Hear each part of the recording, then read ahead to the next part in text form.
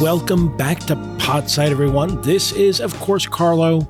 Today, because it is a Jonathan Strange and Mr. Norrell read-along, parts 12 through 22, we have returning guests. And my co-host. I was Kurt. going to say, a guest. Sorry. I step away for a week and suddenly I'm one of the hoi polloi. Yeah, I put you on call, Kurt. Sorry. And of course, we have Maddie, returning champ. Hello, Maddie. Hello. Glad to be returning again.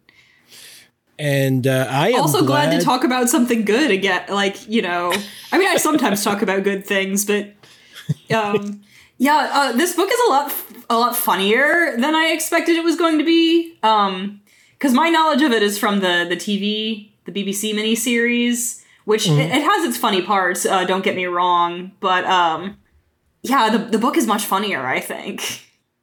Oh, for sure. Yeah, and I mean, I do love the fact that that it gets even funnier later on when, you know, like we do actually get the personalities. You know, the two main personalities here, you know, Strange and Norrell in the same room, talking with each other, to each other, across each other, what have you. And that's, I mean, honestly, that's where some of the funnier parts happen too. But here, so let's give a very brief synopsis. There's a lot of importance that happens for Mr. Norrell, but not much of consequence for the world at large. No, it's funny. This section is very much like Dickens. This is like full Dickens, where it's just like, we're just going to jump around. Here's a little adventure that, you know, the father of someone who isn't important but will be important later went on, and it doesn't tie to anything.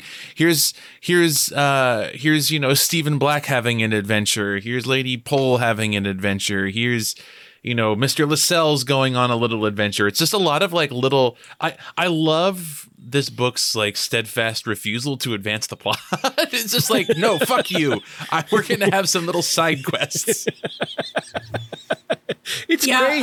I wish more fantasy books had this level of contempt for plot, and just like it took as much delight in just characters being weird little guys. I love it. Fun. It's so fun. Yeah, this to me, meeting and disposing with weird little guys is to me like the point of fantasy. I would rather spend a chapter with Vinculus than read 5 chapters of, you know, the war in Spain. Oh yeah, easily. This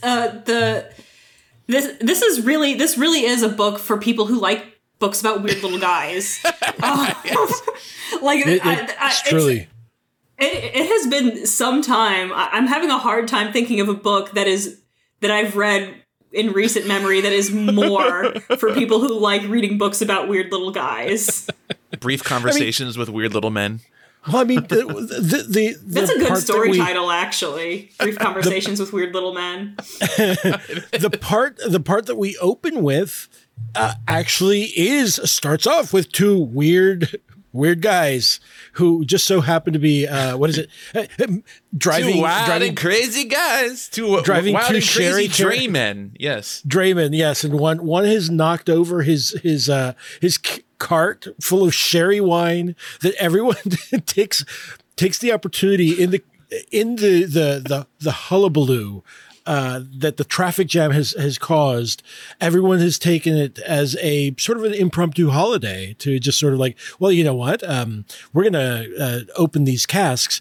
And now that we've opened these casks and sampled them slightly, just slightly, mind you, we're going to go ahead and open up these carriages and see who's inside. And who's inside? Why, it's old Norrell.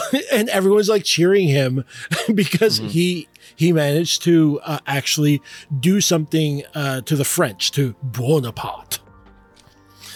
It's such a funny way to sort of like give you like a point of view of like some guys that just work. Hey everyone, What you just heard is a preview of our latest exclusive episode. To hear the rest, and to access our entire catalog of exclusive content, as well as our patrons-only Discord chat, become a patron at patreon.com/podsidepicnic. That's where you can support our work and make sure you get access to everything we do. patreon.com/podsidepicnic.